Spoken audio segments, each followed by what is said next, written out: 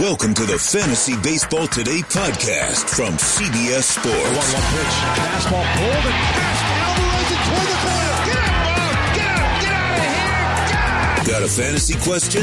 Email fantasybaseball@cbsi.com. Get ready to win your league. Where fantasy becomes reality. Now, here's Adam, Scott, Heath, and Chris. And we are on to Fantasy Week 7 here. Welcome to Fantasy Baseball Today. It is Monday morning, and I hope everybody got to watch us on CBS Sports HQ yesterday.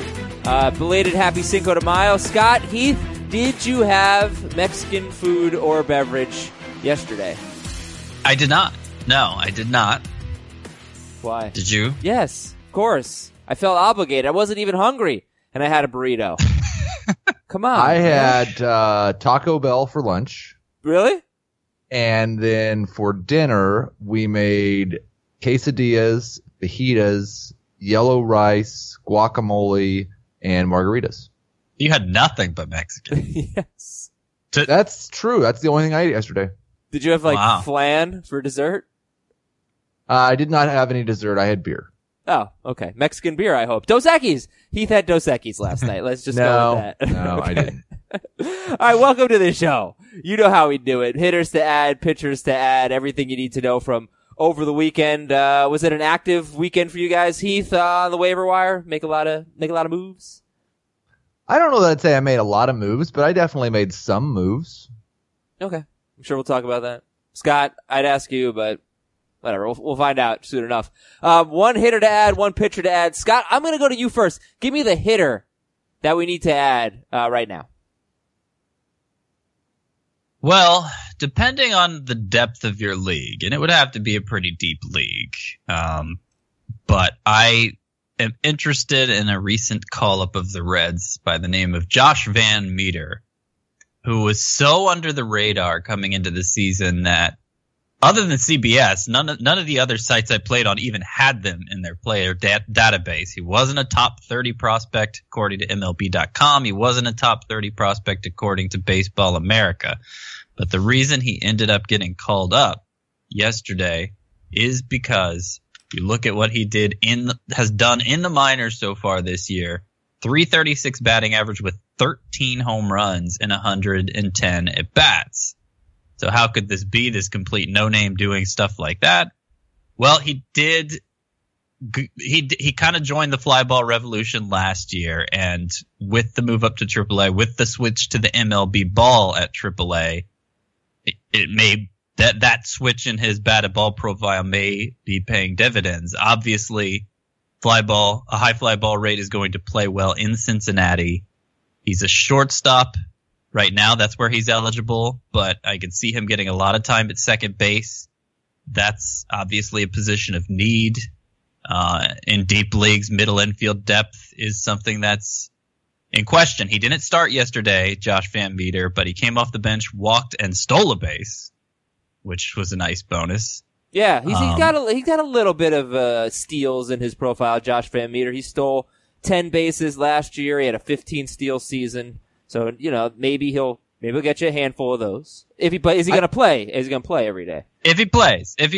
But between Jose Peraza and Jose Iglesias. Yeah. Yeah, neither of those are bats worth keeping in a lineup. At least the way Peraza started this year. So I could see the opportunity there. Derek Dietrich, I don't know, maybe because the way he performed this weekend and the power he's shown, maybe that's more of an obstacle. Yeah, but I'm interested enough in Van Meter's profile that in those deeper leagues, in any league where I've struggled to fill a middle infield spot, I'm taking a flyer on him. I will just say that until 30 games ago, we weren't even sure Josh Van Meter was worthy of a AAA roster spot. His OPS in the minor leagues has been mostly terrible. Yeah, I hadn't heard of him until last week. If the baseball makes this guy good, then we need to seriously consider changing the baseball. Nah, but you know what? I am so desperate for middle infields. I don't know about you, but like in our Roto League, our 12-team, 30-man roster Roto League, I start Brian Dozier every week, and I'm so sick of starting Brian Dozier. So I actually picked up Chris Taylor, who has started a lot lately. Now they just faced like 4 lefties in 5 games. So I don't know. I think they only have 2 lefties out of 7 on the schedule this week. I don't know if Chris Taylor is going to play more than 4 games this week, and I'm going to start him over Brian Dozier. But I probably should have thought about Van Meter in this league and taken a shot there. But yeah, I mean, there's not much of a track record, but my goodness, is he just tearing the cover off the ball. All right, so Heath, if there was a hitter for you to add, who would it be? I always forget to look at the ownership rate, and because the guys that I add, it seems like are the guys that I'm surprised they're still available, and then I find out they're 80% owned. I was able to find Hunter Dozier in a league still. Yeah. Was probably like the guy I was the most happy to add. I added Kelvin Gutierrez in a different league. Now I'm just adding Royals, so that's fantastic. Great. I think in weekly leagues, Nate Lowe was a pretty interesting guy to go get. Okay. Well, Gutierrez is widely available. He's only 9% owned. Who would you rather have, Kelvin Gutierrez or Josh Van Meter? Gutierrez. Scott? I'd rather have Van Meter. But Gutierrez's playing time seems more assured. I do second the Hunter Dozier move. Yeah, he is widely owned. I got him. Maybe there was 2 leagues where he was available, Heath, because I got him in one of ours too, the head-to-head auction league. He is to the point now where you can't let him go unowned. This is not slowing down. You look at his xWOBA, it's over 400. WOBA is rated so that a good WOBA is a good on-base percentage. Obviously, a guy with an on-base percentage over 400, that's a very good thing. xWOBA is over 400. That's expected WOBA, which means that is what his profile suggests his WOBA should be. So, obviously, things are going well for Dozier in a way that's largely, at least according to advanced metrics, largely sustainable. And I think Michael Chavis is the other guy that if he's available, you have to pick him up. He is 80% owned, and he's been outstanding for the Red Sox. He's the most added hitter right now in our leagues. And let me just bring up Derek Dietrich. Is Derek Dietrich, I think, 4 home runs over the weekend? Just a great weekend for him, and he, I believe, is 23% owned. Heath, do you feel like we need to be adding Derek Dietrich? I would rather add Derek Dietrich than Van Meter, for sure. Okay, you really see. Like, I'm just gonna differ on that and just say, like, we know Derek Dietrich's not a good hitter. Like, I have no interest in adding him. He was ice cold before this weekend, and so I'm not moved by this at all. In his previous 18 games, he had a 675 OPS. I didn't add either of them this weekend. Fair enough, but wouldn't you rather just take a shot on somebody who might come out of nowhere, like other than like the known quantity of Derek Dietrich, which just isn't good? Like, we've seen Derek Dietrich go through stretches where he's usable in fantasy baseball, especially as a middle infielder in a roto league. So I'm not saying he's a great player by any stretch of the imagination, but we've seen him put up an 800 OPS in the major leagues before. I think the main distinction for me between Dietrich and Van Meter, and obviously Van Meter isn't guaranteed anything as far as we know, but I think there's a better chance just because he's a young guy and not more like a journeyman type, that he does find his way into regular playing time, while Dietrich might always be limited to right-handed pitchers. But, I mean, going from Miami to Cincinnati, that's a pretty big park change for a guy who elevates the ball like Dietrich does. I mean, his swing is geared for power, and 9 home runs already from a part-time player, it seems to be manifesting. And I would say, like, over the last 4 seasons, Derek Dietrich's OPS is very, very similar to Van Meter's in A, AA, and AAA.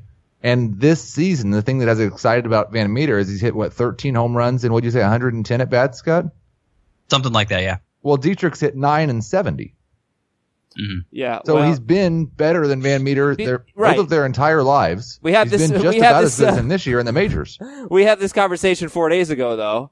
And we don't say Derek Dietrich. We have no interest in Derek Dietrich. He hasn't had an 800 OPS since 2015. 4 days ago, we didn't even know who Josh Van Meter was. All right, but we should have. He didn't even exist in our minds or on most sites. All right, Derek Dietrich he's not good.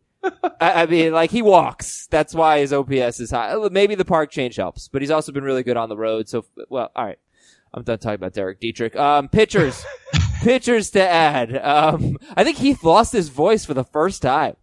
Wow, he was pissed off about Josh Van Meter. I will not ask you about Josh Van Meter again. How about a pitcher to add? Scott, who you got? Pitcher to add. The main ones I was looking to add were the top 2 start sleepers. I do not want to hear about them. Week. We have talked about them way too much. I am going to challenge you. Someone over the weekend. Do you need time to think about it? Well, I don't think I added any of these guys on the most added. I was encouraged yesterday by Pablo Lopez's start against Braves, and I know he is widely available still. Mm-hmm. What was interesting about that, and it was 6 shutout innings, 6 strikeouts. Of his 11 swinging strikes, 0 came on his changeup, and that is like his swing and miss pitch. So he found a way to succeed even without it against a good lineup. Okay. And I think there's definite talent here. I moved him ahead of Trent, or is it Trent or is it Trent Richards, right? Trevor Richards. Travis, Trent. I get those names mixed up. But yeah, Trevor Richards. I moved him ahead of Trevor Richards in my Stallion rankings. Obviously, all of them behind Caleb Smith. Okay, Pablo Lopez, that's a good answer. And Lopez, I'll get you his matchup. I was going, so Martin Perez and Anthony DeSclafani are probably the 2 guys Scott was going to talk about. They are the 2 most added players in fantasy, and they're both pretty owned now, and they have good matchups. Heath, you got a pitcher to add? I added Matt Strahm in a couple leagues. One of them I realized this morning it was an illegal ad because I didn't have a roster spot, so I had to drop him. So that was kind of terrible. I also added Frankie Montas in a league or 2. I was pretty encouraged by what he did once again, and it does look like he's increasing that splitter usage just a little bit. And I would second what Scott said. I'm trying to find a way in a couple of different leagues to add Pablo Lopez and just struggling to find the right guy to drop. But I do think he has a ton of upside, and the peripherals look very, very good.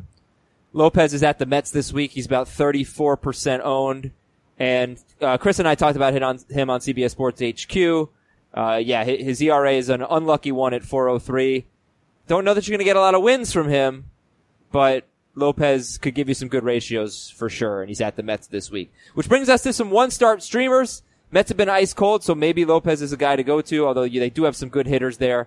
But the one that really popped to me, the one-start streamers, was Jake Odorizzi. But since his start on Friday or Saturday, his ownership has gone up from 53% to 73%. And Jake Odorizzi has the Tigers this week. Look, I think he's been lucky. 2.78 ERA. Nobody thinks Odorizzi's that good. I don't know how long it'll last, but I think he's worth a flyer this week. Brandon Woodruff's pretty interesting to me. I believe he gets Washington this week. If Woodruff has Washington this week, he's more interesting than if he's at the Cubs this week. So you got to check the matchup. It's one of those 2.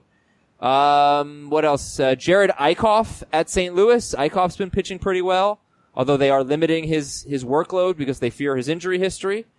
Chris Bassett has Cleveland at home this week. He's 30% owned if you want to go a little bit deeper. If you want to go a little shallower, I don't know how you feel about Michael Wacha. It was a pretty awful week for him. But he has Pittsburgh this week. So, I feel like he's bad. Yeah, he probably is. 5.17 ERA. So many walks for Wacha. I just dropped him in a 14-team league, so that gives you an idea of how I feel about him. Like every start, it's like Wacha, Wacha, Wacha. Mm-hmm. How about Woodruff? 59% owned. I like some of the things we're seeing from him. I mean, 12 walks, 45 strikeouts in 36 1/3, but does not go deep into games. But I don't know that that's a disqualifier this day and age. But I'm interested in Brandon Woodruff. Yeah, so he has yet to throw 100 pitches in his start. He doesn't go deep into games like you've been saying, but it's less because he's inefficient and more because it seems like the Brewers just aren't letting him go deep into games. And he has a enough arsenal to do it. It's not like he just has one swing and miss pitch. His swinging strikes are usually divided between 3 or 4 pitches.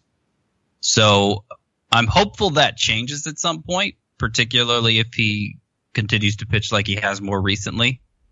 That strikeout rate is very high and the swinging strike rate is good. So I'd be reluctant to drop him. Even for like a Pablo Lopez type. I think there's a lot of similarities between how Woodruff and Pablo Lopez have performed and what their peripherals look like. Both guys, I think, will be better than they've been so far. And Lopez has had some of the same issues. is getting deep into games as Woodruff. Really seems to struggle once the team gets through the third time through the order. So I'd put those guys in the same category, and I think they're both worth having on your bench. I don't know really, like I have to have a spot on the bench, though. I don't want to have them in my lineup. Okay. Well, Woodruff does get the Nationals this week, and they are really bad right now. I mean, they are so injured. Zimmerman, Adams, obviously, Soto, although they will get Rendon back on Tuesday. So that does help the lineup a little bit, but it's still probably a pretty good matchup for Woodruff if you want to take a gamble, but he might be someone that's better off just stashing on your bench, as Heath mentioned right now. We got a lot of news to update you on. Corey Kluber, Jameson Taillon, James Paxton, and the rest of the entire Yankees roster, basically. We will be right back after the big news. We've got an update on Fantasy Jeopardy, which, to nobody's surprise, I totally butchered and botched, and I'll tell you about that. And then we'll get into the ads and the drops and all the hitters and pitchers that you need to know about from over the weekend. We'll be right back on Fantasy Baseball Today.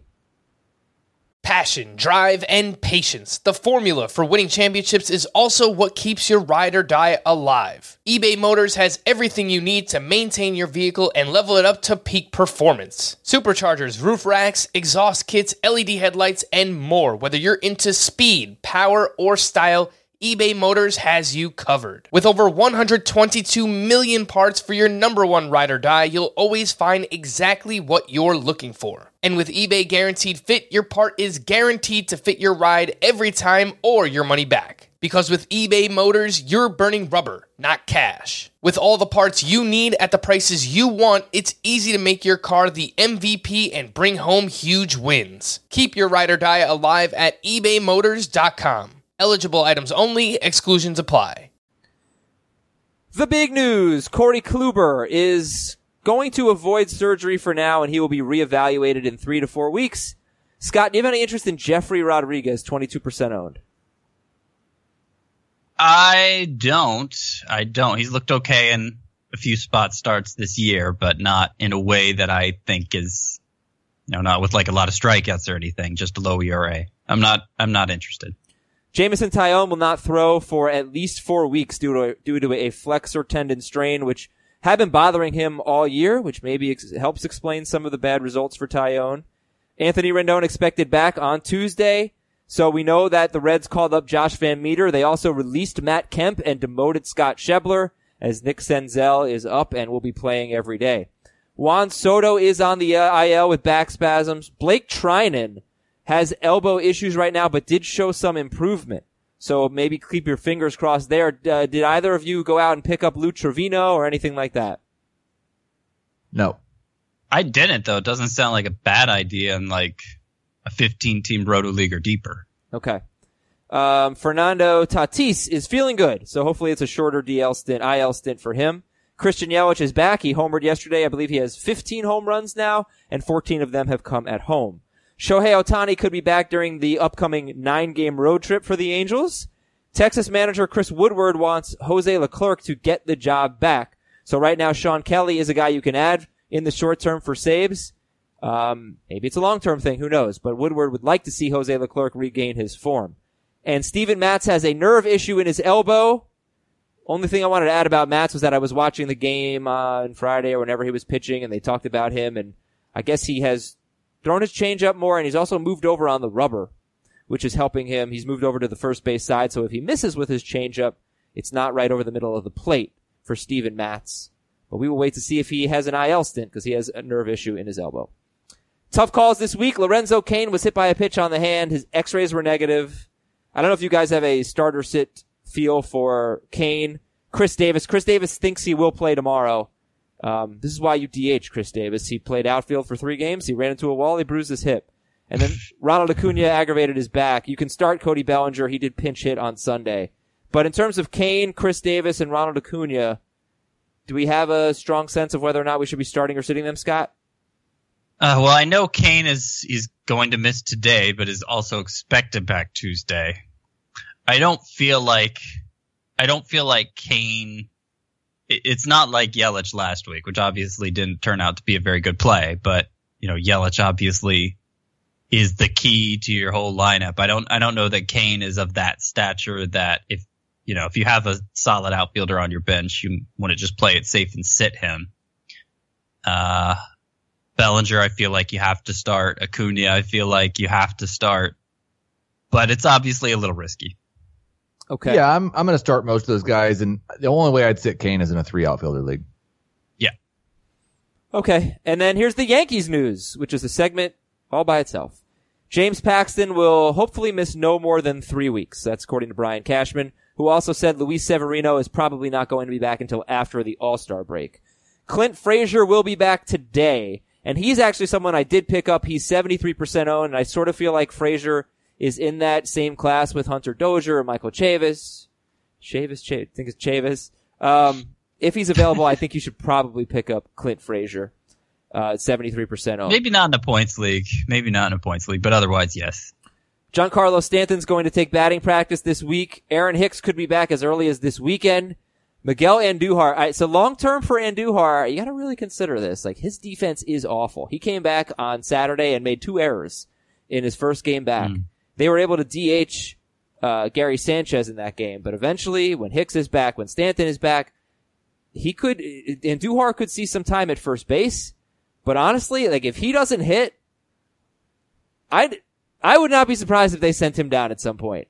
Yeah, no, he definitely has to hit. And I don't know that it's a guarantee he's going to hit, playing with a torn labrum in his lead shoulder, his right shoulder. So he did homer on his minor league rehab assignment. I guess that's something you could take away from it, that at least there was a sign of power still being there. But if I agree with you, if he struggles out of the gate here, it's going to be easy to kind of fade him into the background, because Aaron Boone's already said he wants him being primarily the DH playing with this injury. Which means Giovanni Urshela is going to be playing a lot of third base for the Yankees in AL-only leagues that might be relevant. Didi Gregorius could be back, I don't know, a month or so.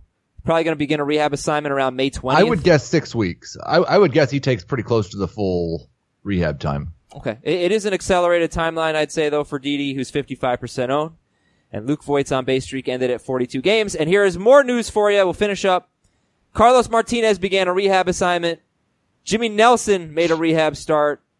Tampa Bay starting pitcher Jose De Leon made a rehab began a rehab assignment. Austin Meadows is nearing a rehab assignment. Would you pick up Carlos Martinez or Jimmy Nelson right now if you were speculating on someone? Nelson. Well, Carlos Martinez is a middle reliever, so no. Is he a middle reliever? I know he's a reliever. Is there I hope and I assume there's no way he's going to be the closer. But is there in your mind no way? I don't see why they'd remove Hicks with the way he's pitched. I mean, there's always a chance Hicks could struggle and Carlos Martinez is going well, and then they decide to switch it up. But there's no evidence that's. I don't think there's any chance that's going to happen right when Martinez returns. Yeah. Okay. So no, I would not be looking to add him. Nelson. I was just looking at the results of this rehab start. It wasn't good. I don't know what he was throwing in terms of velocity, though. 4 walks and 3 1/3 innings. That's going to end up being a bad start, obviously. But yeah, I have Nelson stashed away in my points leagues already. Roto, it just depends if you have an IL spot. If you have a free one, why not use him? Use it on him. Let's get into the most added players on CBSSports.com leagues. Please remind me to read the Jeopardy emails after we do this. But Martin Perez and Anthony DeSclafani are numbers 1 and 2 on the most added list. They both have 2 starts. They both have good matchups. Heath, who would you rather own? Perez, 72% owned, or DeSclafani, 66% owned? DeSclafani. I wasn't quite as excited about either of these guys, but DeSclafani would be my favorite. Scott, how about you? Yeah, DeSclafani is my preference. Do either of you think we have long-term potential here, or are we? Obviously, we can revisit it after their starts, but are we thinking this is just a 1 week thing? There's a chance. I mean, they've both made significant enough changes to their arsenal that I think it's fair to say I don't really know what to expect from either. I think Perez, the strikeout rate is still less than I'd normally like it to be from a waiver wire pickup, but velocity is way up, and he has a cutter that he's featuring more than any other. He never threw it before, and he's throwing it 33% of the time now. So that's a pitch that can often lead to weak contact and be a good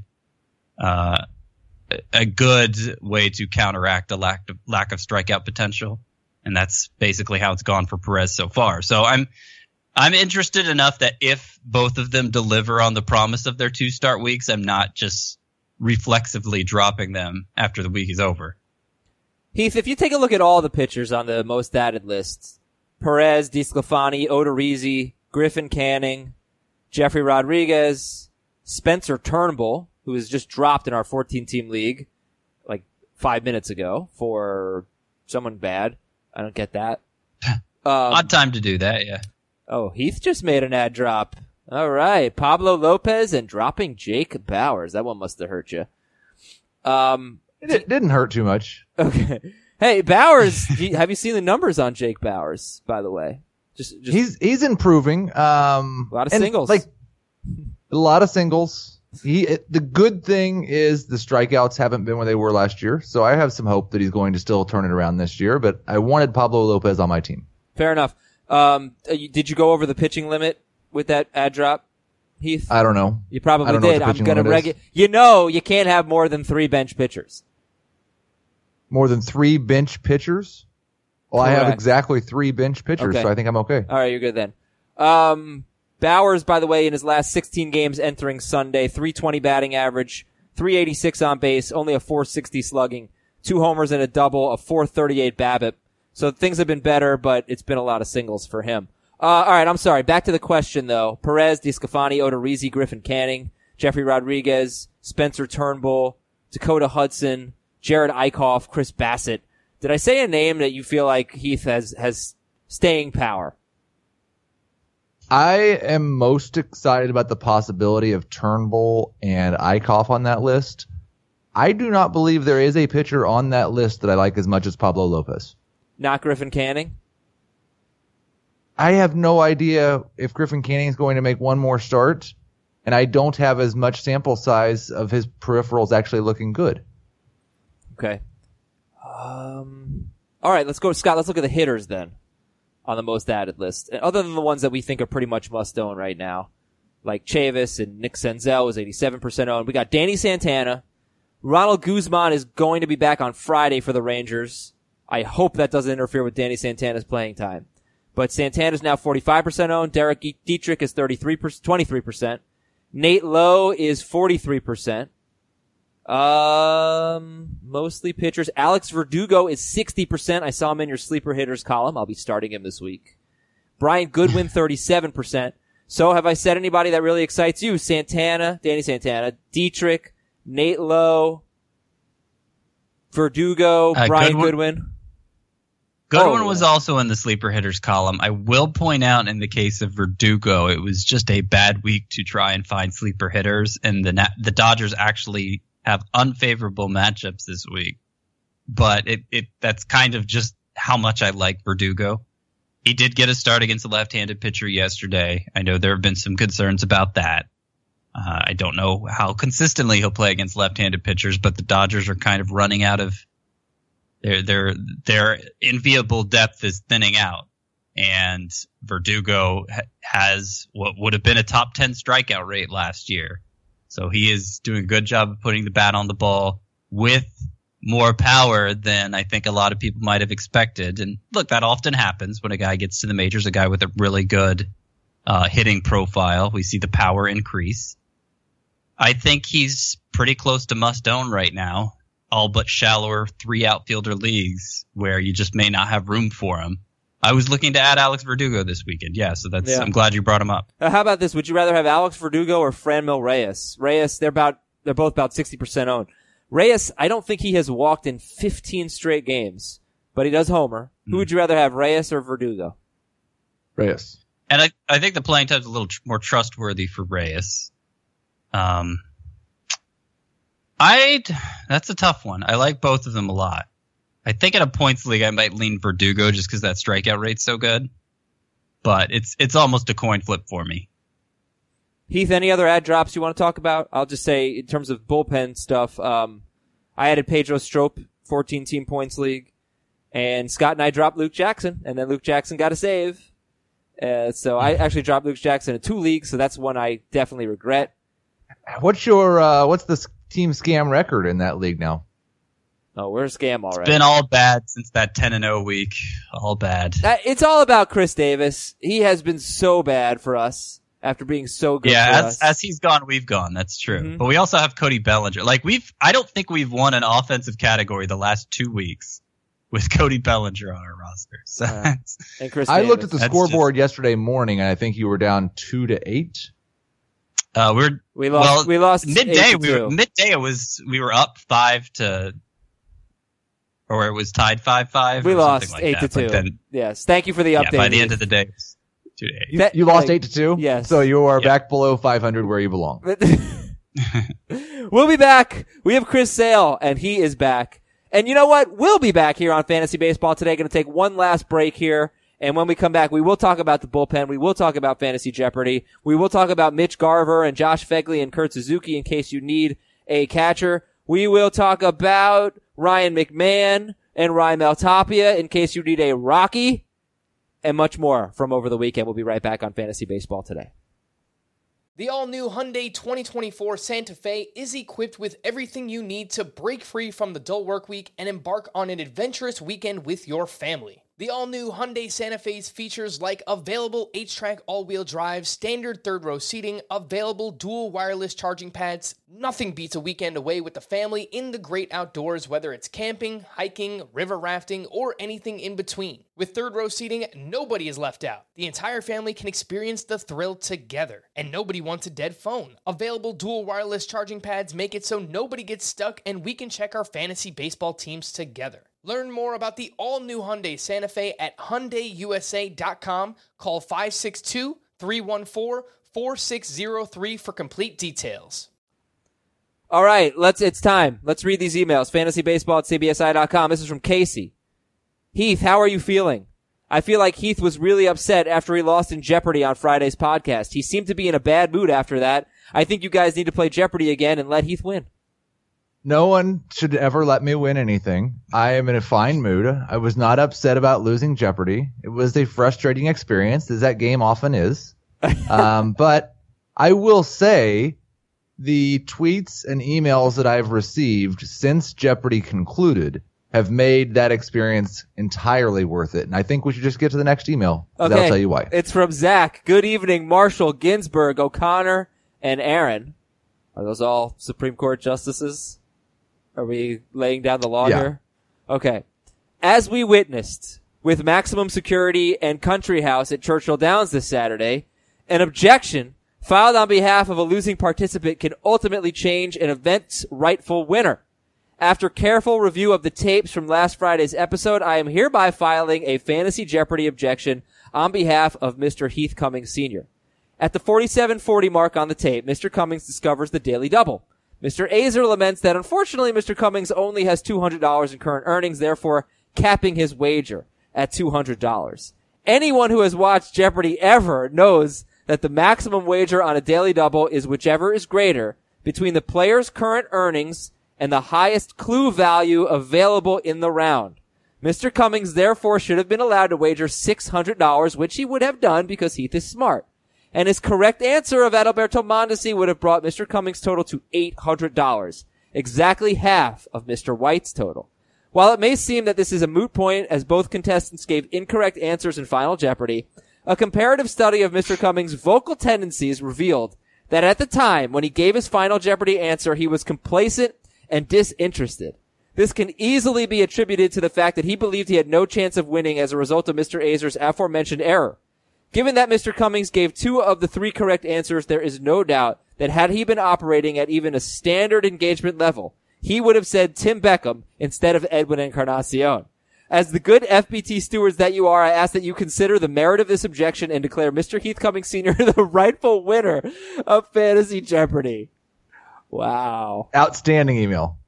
It is. And I've seen Jeopardy, but I didn't know the Daily Double rules. I am sorry. Well, you're the one who makes the rules for this game, Adam. I mean, you also made a rule that wrong answers don't count negative. True. So I'm not exactly sure why we're deciding your ruling on this doesn't count.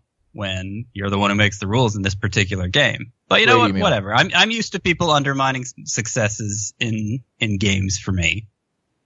This is what my family does every time I play board games with me because they know I'm just too good. They always team up on me to try and bring me down. So I'm used to it. You know what then? I appreciate that. You respect my authority. This is my game. These are my rules. And Heath Cummings is the rightful winner of Fantasy Jeopardy. Congratulations, Heath Cummings. What?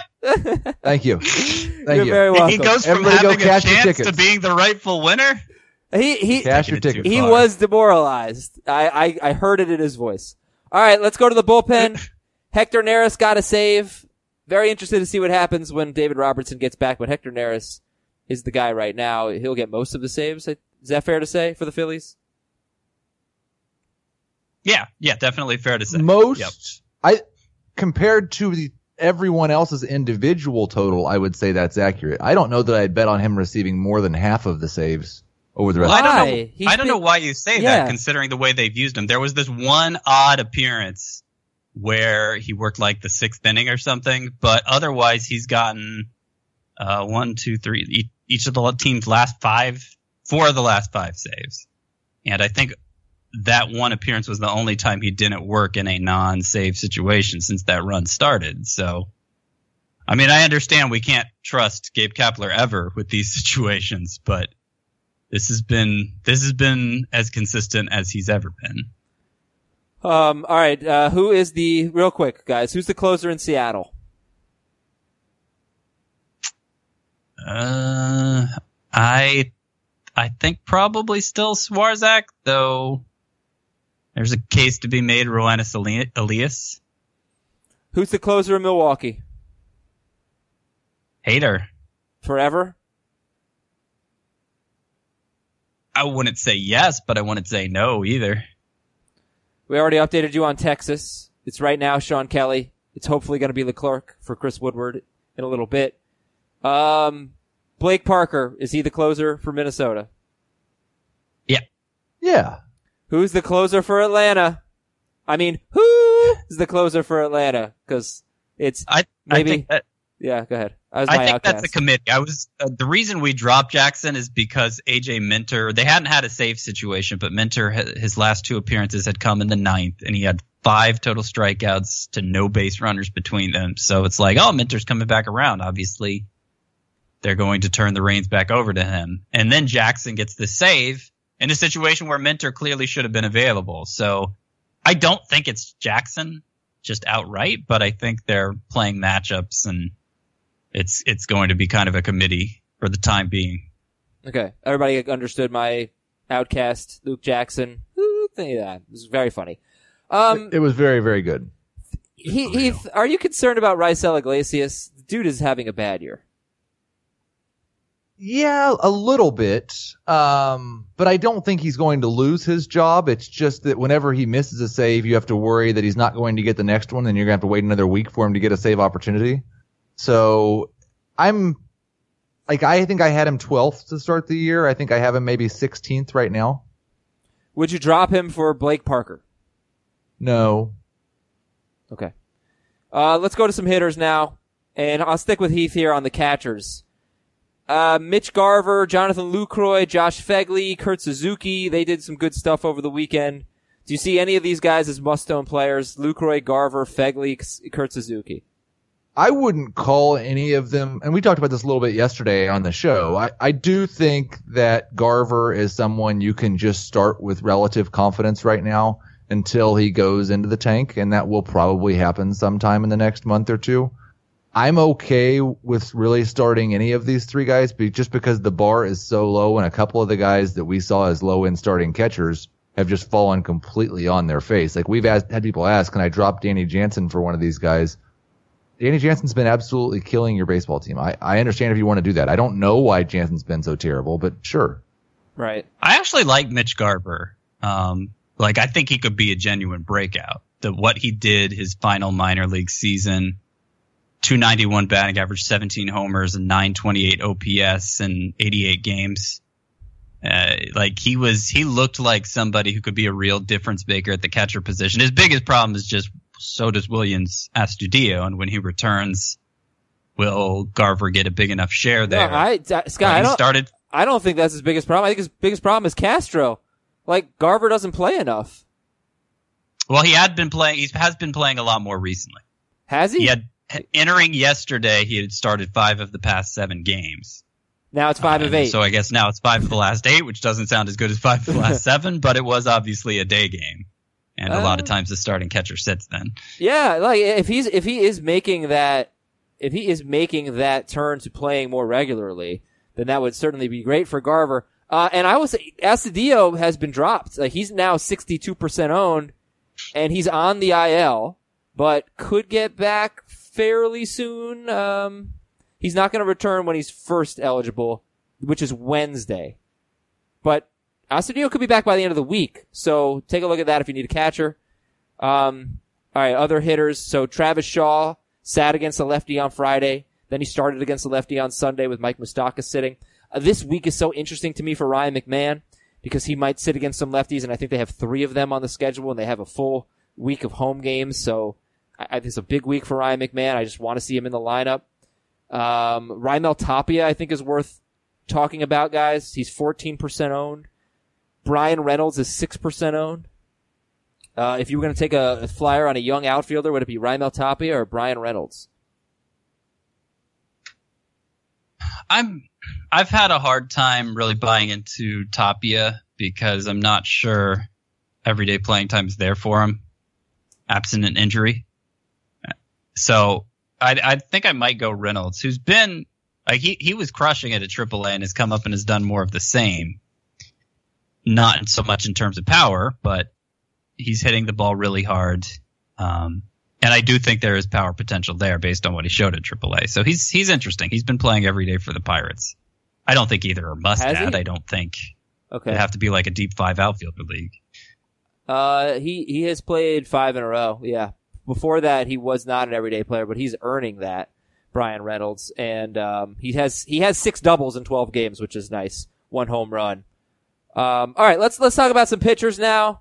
We have about 15-20 minutes left in the show, and it's time to talk about some of the arms from over the weekend that we haven't already talked about. Studs being studs, part 1. There were a lot of studs being studs over the weekend. Chris Sale, is he back, or is he just taking advantage of good matchups lately? I'm tired of having this conversation about Chris Sale. His last 4 starts, he's given great results. 28 strikeouts in 18. Well, last 3 starts, 28 strikeouts in 18 innings with 4 earned runs. I don't know that he's all the way back. The exit velocity is still high, but he's close enough to being back that I'm done worrying about him. He's just a fixture in my lineup, and that's it. Heath, Tyler Glasnow, is he a legit ace? He has not quite moved into that top 16 range for me yet, but he is right there with Luis Castillo, just knocking on the door. Zach Wheeler. So I feel like we're going to just be looking at the walks every outing. And then there's Shane Bieber, who had a good start against Seattle. Who would you guys rather have, Zach Wheeler or Shane Bieber? Bieber. Yeah, but it's close. I think one thing you have to look at with Wheeler is he has a 3.11 FIP, and that's obviously very good. It is. 7 innings in 3 of his last 4 starts, 0 or 1 walk in 2 of his last 3 starts. Like, really, that is the only thing that is concerning me with Wheeler. Is he going to be a high walk guy like in the past? It's going to hurt his production. All right, studs being studs, part 2. We have 2 Red Sox here. We have Rick Porcello and Eduardo Rodriguez, and we have Jake Arrieta and Kyle Hendricks, who threw a complete game on 81 pitches. I think he and Yu Darvish threw the same amount of pitches in their Friday and Saturday starts. Eduardo Rodriguez threw a complete game. Kyle Hendricks threw a complete game, and Yu Darvish was complete trash. But how would you rank Porcello, Rodriguez, Eduardo Rodriguez, Jake Arrieta, and Kyle Hendricks? Heath, 2 Red Sox, Arrieta and Hendricks. How would you rank them? In a points league, I think I'd go Hendricks, Porcello, Rodriguez, Arrieta. And I'd probably switch Rodriguez and Porcello in a categories league. So Arrieta's last? Yes. Okay. Let's talk about Hendricks. So 2 of his last 3 starts have been like great, although only 3 strikeouts against St. Louis in this complete game shutout. The start in between that was 7 earned runs in 5 innings. So, obviously fantasy owners don't really trust him. He was only started in 49% of leagues. I still don't trust him. Scott, where are you on Kyle Hendricks? Yeah, the trust isn't there for me. I couldn't imagine dropping him. Obviously, I don't think you would after this start, but there's enough of a track record that I think he's eventually going to come around, where he's eventually going to get to a point where we trust him. But there's just been too many starts that are awful, like 2 starts ago, for me to make him a fixture in my lineup, which is kind of where we were with Rick Porcello a couple starts ago, but now he's stringed together 4 good ones in a row, and I think we're back to basically trusting him, at least the people who trusted him in the first place, not so much Heath Cummings. Well, and I think that kind of probably lends itself more towards just the different way that we look at it. Because just because Rick Porcello's 3 bad starts were all in a row and his 3 good starts were all in a row, that I don't think that's a big enough sample size to say, okay, Rick Porcello is just good. And Kyle Hendricks has had good, bad, so he's not trustworthy. I think they're very, none of these guys are in my top 40 starting pitchers. They're all kind of in that range between 40 and 60. But you look at Hendricks' peripherals, he's got a 3.41 FIP, 3.93 ERA. I think he's pretty good. Yeah, so I just think it's worth noting with basically all of the Red Sox pitchers, they all started really badly, and they've pretty much all turned it around. I mean, I would say they've all turned it around. Price was probably the best from the get-go, but he's been even better, and Sales turned it around. Eduardo Rodriguez is on a nice little stretch here. Of course, Rodriguez has 3 quality starts this year. They're against Baltimore, Detroit, and the White Sox. So I do think the Red Sox have taken a little bit of advantage of bad matchups. Bad teams, good matchups lately. All right, studs being studs part 3. What I want to know is how many of these guys are must start options, excuse me. I won't get carried away and say they're always must start, but how many of them are usually going to be starters? Matt Boyd, Mike Minor, Lou Weaver. Sorry, that was a kind of halvesy there. Mike Soroka, Domingo Germán, Frankie Montas, and Zach Eflin. Matt Boyd, Mike Minor, Luke Weaver, Mike Soroka, Domingo Germán, Frankie Montas, and Zach Eflin. Heath, when you look at that group, how many must starts do we have? I think they're all most starts. But I don't know, I don't know for sure when we say must start, we're not including Coors, I assume. Yeah. Are we including Miller Park? Are we including? Well, all right. Here's an example. At Fenway? Mike Minor's at Houston this week. I feel good enough about Mike Minor to start him at Houston. Yeah. So I think that makes him definitely a most start pitcher. I think Boyd's definitely must start. I think Minor has just entered that territory for me. It's another just dominant start. 8 innings, 9 strikeouts against the Blue Jays. Obviously, the Astros aren't the Blue Jays, but Minor is doing things that are very impressive. And Domingo Germán's the other one who isn't quite on the level of Boyd for Minor for me, but I just have a hard time envisioning a scenario where my pitching staff's deep enough that I could sit him ever. Yeah, he's very good. Weaver's borderline. Montas and Eflin are still the ones I just don't really believe in. And I guess it mostly has to do with strikeouts. I will point out that Montas yesterday had his second 15 swinging strike game in 3. So that's obviously a high number, and that's unusual for him. If that becomes a trend with the new splitter, then obviously I'll change my tune on him. But overall, he doesn't have a good strikeout rate or a good swinging strike rate, and I'm still skeptical of him. Heath, are you skeptical of Montas? I think we can all agree to start him this week against Cleveland. I am. I haven't bought into he's a must-start pitcher or that we're going to use him. He's going to be a top 40 guy, but I feel pretty good about him as a top 50, top 60 starting pitcher in that same range as Hendricks and Porcello. All right, studs being duds, part 1. Jack Flaherty, dud at Chicago. Germán Marquez, another bad home start for Germán Marquez. And you stink, Yu Darvish. He gets the Marlins this week. He's already had one bad start against the Marlins, so I have to start him by default, but really concerned about Darvish. You don't have to start. My team, yes, I have to start him. You shouldn't have to start Yu Darvish, but I do have to start Yu Darvish. But let's talk about, okay, first question. Would you guys consider dropping Yu Darvish? I don't think it's wrong to consider it. I wouldn't drop him in any of my leagues because it's kind of what you were saying about Zach Wheeler, just kind of to the nth degree, is that I look at what's going on with Yu Darvish, and the only real problem I see is the walks. It's a very big problem. His control has just been terrible, but everything else looks good. It looks like if he can get his control under control, then he could still end up being a huge asset for you. And control is something he's dealt with for his whole career, and he's had times where he figured out something that made him throw strikes better. So I'm not putting it past him to figure that out again, and I feel like you're not going to find that kind of upside on the waiver wire. But he does look pretty much like a must-sit right now because there hasn't been – I think there's really been one start that was good enough that you wanted it in your lineup, right? Yeah. It hasn't been good. The Marlins are the only team right now that I would consider starting Darvish against. They are so bad.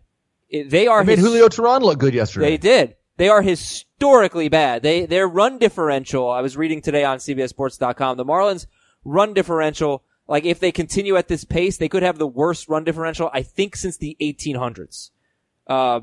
So just smile about that. Is anybody thinking we have to start sitting German Marquez at home? I think you have to consider it, but you have to have a good option to sit him because there still is upside for him at home, but I don't it's quite obviously not a sure thing anymore. Yeah, you'd have to have a pretty good pitching staff because of what I liked about yesterday's start, which wasn't great, but he still had, the problem with Coors Field isn't just that the ball carries because it's thin air. It's that the ball doesn't move on the way to the plate. And, for some pitchers, it can become sort of a head where they play mind games with themselves and they feel like they have to make it move more to compensate for that. And then it just messes them up and they're ruined forever. But Marquez, he still had, I think it was 16 swinging strikes in this, including, I think 12 of them were on his 2 breaking balls, which are the pitches you worry about at Coors Field. So the stuff still seems to be there. It just obviously there's a higher margin for error because of the way the ball comes off the bat and how big the field is and all of that. I think I'd pretty much still just stick him in my lineup and trust that the stuff is going to play up more often than not.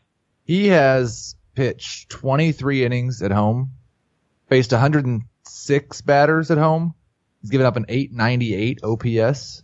He's faced 104 batters on the road and given up a 390 OPS. I really think German Marquez is a stud. If he were on a different team, he might win the Cy Young. I hope he can overcome this obstacle. Yeah, I think I'd start him this week. San Diego at home.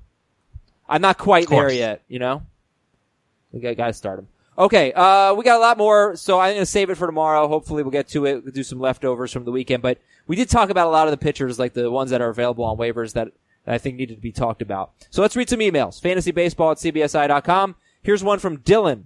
I was recently offered a trade in a keeper league of mine from a Red Sox fan. He offered to trade me Domingo Germán for Michael Chavis in a points league. Who would you rather have in a points league and a keeper league? Domingo Germán or Michael Chavis? Germán. This is from Kurt in Kingsville, Ontario, Canada. Which of the 3 outfielders would you want rest of season? 12-team categories league. Walks are a category, and apparently strikeouts are a category too. There's a lot of categories here. Looks like, 10? 1, 2, 3, 4, 5, 10. All right, pick 3. Clint Frazier, David Dahl, Gregory Polanco, Eloy Jimenez, and Brandon Lau. I would go Dahl, Jimenez, and I think Lau over Frazier. I was thinking Dahl, Jimenez, and Polanco. Okay. Yeah, I don't think that's wrong necessarily. 5 good options, but I think Dahl's the clear standout, right? Like no doubts about him. Yep, that's the easy one. The walks and strikeouts counting make Lau and Frazier tough. You know. Yeah, and I think Frazier, in terms of profile, feels a little safer, but I don't. Yeah, I mean, even compared to some of the Rays surplus, I don't trust the playing time as much as I do for Lau, because of the Andujar situation, and soon Aaron Hicks is going to be back, and Stanton and all of that. Do I keep Domingo Santana or pick up Max Muncy? Asks Carl. Domingo Santana or Max Muncy? I think probably Santana. It's got to be as simple as what do you need in your lineup? Utility. Well, you know, Max Muncy has second base eligibility. That's huge. Right. So if he can, he's actually been hot. I also think maybe in a points league, Santana might hurt you with all these strikeouts. Maybe it's a format thing. I don't know. Do we have an answer here? Scott, I think you said Santana. I mean, Muncy's striking out a lot too. I did say Santana mostly just because of a playing time situation, but I wouldn't have Muncy's fine too. Like if you prefer Muncy, then I don't think that's a problem. Heath? I think it's if you need a utility, then it comes down to format. I'd still rather have Santana in Roto, but I'd take Muncy in points. Okay, and grade the trade from Nicholas. 12-team head-to-head league. I give up Mike Moustakas, Michael Brantley, and Mike Soroka. Wow. Drop the mic. Right? He's trading Mike Moustakas, Mike Brantley, and Mike Soroka. Thank you, Scott, for laughing. To get Jose Ramirez. Grade the trade.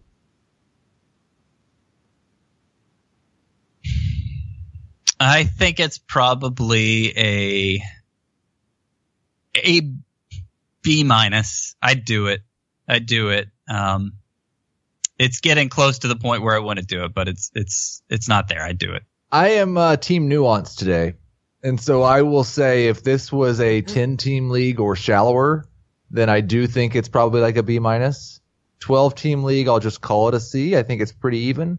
If it's anything deeper at all, I think you lost this trade, and maybe significantly. Scott from Chicago. Great work on HQ yesterday. It was fun to see your faces when you talk. Can we get a worryometer on Jose Altuve as a first-round pick? His power is all but gone since that hot stretch a few weeks ago. He hasn't been running, and now Altuve is not even getting on base at an elite level. What's going on here? What should we expect from Jose Altuve rest of season? Heath. I don't really have a lot of cause for concern. Like, home run streaks happen, and guys go a couple of weeks without home runs, and we didn't draft him to be a 30-homer guy. He's got 9 in his first 34 games. I don't think he's probably going to be a 237 BABIP guy the rest of the year, so I'm not too worried about his batting average, like, at all.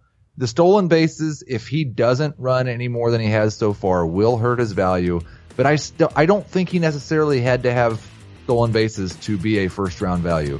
So, 1. Worryometer, okay. All right, thank you very much, Scott and Heath. Much appreciated. Great show today. Thank you for listening, everybody. Thank you for watching us on HQ yesterday. And we will talk to you tomorrow on Fantasy Baseball Today.